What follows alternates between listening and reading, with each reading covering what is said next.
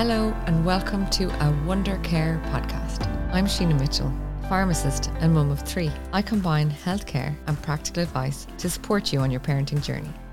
This week, I'm talking all about midges, mosquitoes and other biting insects.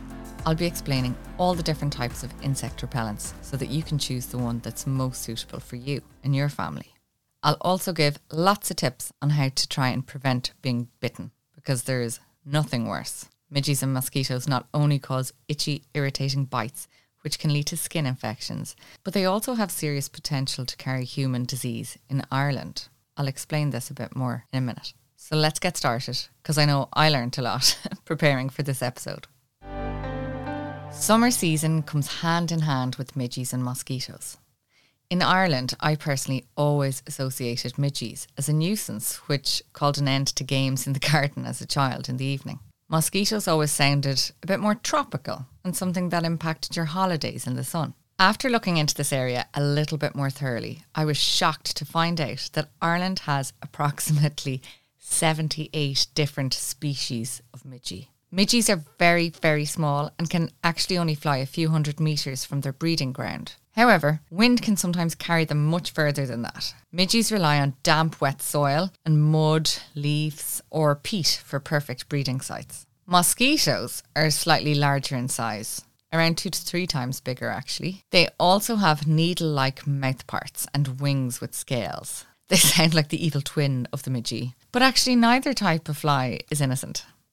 Both of them feed off blood, and in fact they need it to be able to continue to breed. Both types of flies identify hosts to bite through their CO2 emissions and other smells. Both types of flies in Europe have the ability to carry malaria, Zika virus, chikungunya virus, West Nile virus, dengue virus, and more. However, currently our weather protects us. Cold winters mean few of these flies survive, and so they can't grow quickly enough to sustain infection. Despite my own misconceptions, we do indeed have mosquitoes in Ireland. They have a preference for wet and marshy places, especially in the east and south of the country. Climate change means warmer conditions, and warmer conditions means that mosquitoes may actually survive our winters a bit better and form large enough numbers to cause a spread of infection. Whilst Irish mosquitoes may not have been demonstrated to carry any human infections yet, the change in climate may impact this.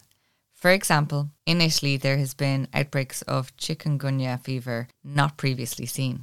The HPSC say that dengue fever and chikungunya fever could potentially become established in Europe. They continue to monitor this issue, and the ECDC, the European Centre for Disease Control, now considers this a priority. So now we know why we want to avoid being bitten, other than the fact that you get really horrible, itchy, swollen sores. Let's move on to how we prevent it. The basis of preventing insect bites involves understanding that insects are attracted to us by pheromones, such as carbon dioxide and lactic acid, which we produce through metabolism in our bodies. The more active we are, the more of these we produce. Saying that, they are produced at levels high enough to attract insects even on our laziest days. So it's definitely not an excuse to be skipping the exercise. Repellents work by smelling disgusting to insects to do their job of repelling them. They don't kill insects, they just discourage them from landing on you or from biting you. There are several different types of repellents on the market, and I want to explain the differences between them and discuss natural options and other tips to protect yourself and your families from bites. I just want to interrupt this episode for one little second. Okay, more than one little second, but not a lot of seconds. Summer is here, and it's definitely my favourite season. The only downside is all of the circulating dust, spores and pollen that can make life miserable by affecting your sleep and respiratory health. That's why I'm so delighted that Salin Plus are supporting this season of a Wonder Care podcast, as the Salin Plus device filters these dust and pollen particles out of the air when used every night in your bedroom and circulates fresh, clean air for improved sleep and comfortable airways. I cannot believe we're on season 5. Where is the time going? Anyway, back to the pod. The 3 most important ingredients I'm going to talk about today include DEET, saltidin and citriodiol. The most effective insect repellents on the market contain a synthetic chemical called DEET, or if you prefer, diethylmetatoluamide. This has been successfully used since 1946. In general, the CDC and other government and health agencies say that DEET is safe to use in pregnancy and breastfeeding. And I would highly recommend this to women who are visiting areas with malaria or other insect-carried viruses or disease. Different manufacturers will have different recommendations, but UK and USA agencies say up to 50% DEET in a formulation is safe to use in pregnancy. I do always recommend using a product in line with the manufacturer's instructions though. I'll talk about specific products in a little while. So Saltidin is a more gentle insect repellent, which is also recommended by the World Health Organization. Saltidin containing products such as Trek sensitive wipes are recommended over citriodile when someone would prefer not to use DEET. And finally, citriodile, well, this is what the natural plant-based repellents contain. It's another name for oil of lemon eucalyptus. It's suitable anywhere between 3 to 6 months of age, depending on the particular manufacturer's guidelines. However, whilst I do always try and recommend natural options, I do have to say that citriodile is clinically less effective than DEET in terms of its duration of protection. The problem with citronella-based products is that it evaporates off the skin pretty quickly. Sometimes the formulation, so the way the manufacturers actually make it, can help to improve the efficacy by slowing down the release. But if you're choosing a natural product for safety concern reasons, please know that DEET has undergone rigorous safety testing spanning 70 years, and once you use them safely and appropriately, it's a safer option than contracting disease. If you were choosing a natural product with the very valid view of trying to be more environmentally friendly, just please remember that these oils have to be extracted, distilled, and then solvents are used in this process, none of which are environmentally friendly. Right, so that's the three main ingredients. There's DEET, Saltidin, and citriodile. So some advice and product info on all three. I'm going to start with DEET. I stock 2 ranges on wondercare.ie that contain DEET products. The first is Medicare insect repellent sprays. These come in 30, 40 and 50% DEET. Unfortunately, at the moment, the 50% is unavailable. The Medicare range advise that it shouldn't be used in children. So if you're looking for a product for children, then I would recommend the Trek range, and I'll talk a bit more about that in a minute. Using a 50% DEET obviously is very good when you're in high-risk areas with the potential for the presence of malaria. Other than that, the products vary more in relation to their duration of action. So the 40% lasts up to 8 hours, and the Medicare 30% lasts up to 6 hours. Medicare advise not to use it in pregnancy and breastfeeding, and I'm not 100% sure why that is, as DEET is deemed safe in these patient groups. However, I do always advise to stick to the manufacturer recommendations. The Trek range comes in a 20% DEET spray, which is suitable from 2 years plus and will last for up to 12 hours. Trek is also available in a midgie and tick DEET-free pump, and this product contains Saltidin, which is the other repellent recommended by the World Health Organization, and this is also suitable from 2 years of age. This is a product I'd recommend using on sensitive skin as a preference to using DEET. They also have a natural DEET-free pump, which is suitable from 6 months of age, and again, like the Medicare one, it contains citriodile, so that's for the kind of under 2 year age group. So it's not going to be as effective, but it really does provide an offering for those younger kids. A very handy product that Trek do are sensitive insect repellent wipes. And these are also DEET free because they contain Saltidin. If you're just sitting out in the evening and you want to make sure you don't get bitten, using a lower strength DEET is absolutely fine for that. So you've got the option of the Trek 20% or the Medicare 30%. These last between 4 to 6 hours and can be applied twice a day, so morning or evening. Always remember to avoid the eyes, mouth and palm of hands. So wash your hands after using them. Frequently asked questions about DEET are, what do you mean that DEET is a plasticizer? Well, it's highly effective as a repellent, but it does soften plastics. This means that it can dissolve nail varnish as well as damage synthetic fibres, plastic, watches, glasses, jewellery, leather and some painted and polished surfaces. So when you're using it, use it in an upright position and away from situations where leaks or spills could occur. I definitely recommend using it outdoors. In relation to using sun cream and DEET, just remember that DEET can actually reduce the efficacy of SPF protection a little bit. So always choose a factor 50 if you're applying DEET. It's also important to apply your sun cream first, allow it to absorb, and then apply your repellent on top of that. Remember to reapply DEET products after swimming or heavy rain. And as I said there, be careful of your clothes. Synthetic fabrics can be discoloured and damaged by DEET repellents.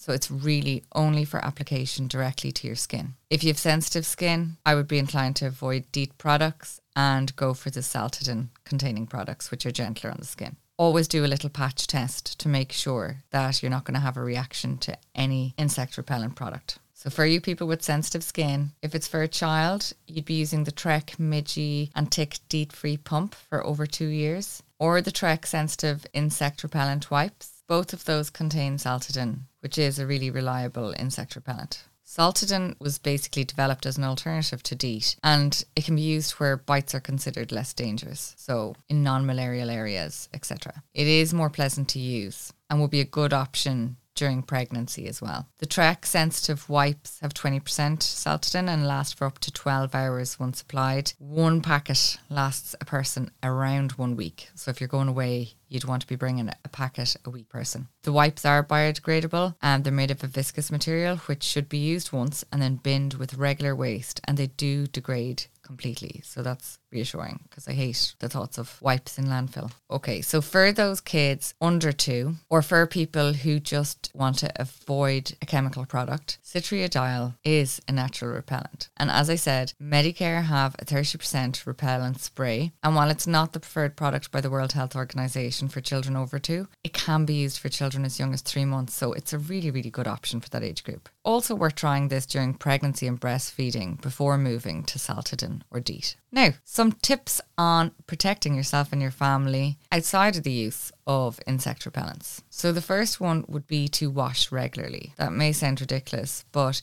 if you have kids that are running around playing and they're sweating loads because it's warm, just remember that sweat attracts insects. Also, avoid lakes or stagnant water because this is where midges and insects love to breed, and also sheltered and shaded spots. You actually get bitten less frequently if you're in brightly lit areas. It's a good idea to cover up as much as you can. Obviously, if it's hot, that's difficult, but using loose, fine woven, light coloured clothing can really help. Avoid wearing your tight-fitting watches or jewellery, and don't leave windows or doors open in the early morning or evening. Try and avoid walking around at dusk or dawn, because this is the time that midges are most active. Interesting fact, midges can inflict around 3,000 bites per hour. Wowzer. So just in summary, DEET is always going to be the most recommended insect repellent, especially if you're travelling to areas where there is a risk of disease being present on the mosquitoes. Second in line would be Saltidin,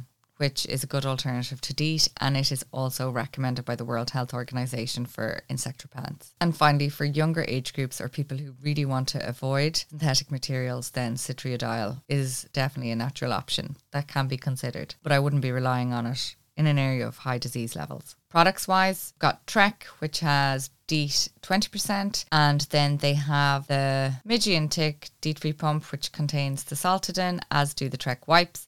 And then they have a natural DEET-free pump, which contains citriodile. For Medicare, they have 30 and 40% DEET available at the moment. And then they have their natural option, which contains citriodile. You can also get bracelets, little repellent bracelets. I'll link some of these in the products, which contain citriodile, and these can be helpful on young kids as well. I know when I'm walking around with my kids, if we're on holidays, I'll definitely pop these bracelets on them, and often on myself too. I have been known to wear them around my ankle and look absolutely ridiculous and mortify everyone, but I hate bites and I just seem to get constantly bitten. Another myth I just wanted to disprove is taking vitamin B6 has not been proven to help with preventing bites. Just want to put that out there. It's good vitamin anyway, but it's not going to help with bites. Always remember to have antihistamines with you because these can really reduce the reaction that your body has to the toxin biting insects leave on your skin. If you have any more questions, of course, don't hesitate to contact me at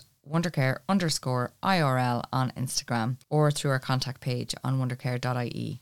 I'll link all of the products that I've mentioned today in the show notes. And I'll pop a little highlight of insect repellents on Instagram as well, so that you can go in and see which ones contain which ingredients, and they're available to buy from there. Thank you so much for listening. If you found this episode helpful, please do give us a little like or review on Apple Podcasts or Spotify or wherever you get your podcasts. And I will be back next week talking all about the newly recommended chickenpox vaccine on the childhood schedule. I'm really looking forward to diving into that episode. Talk to you soon.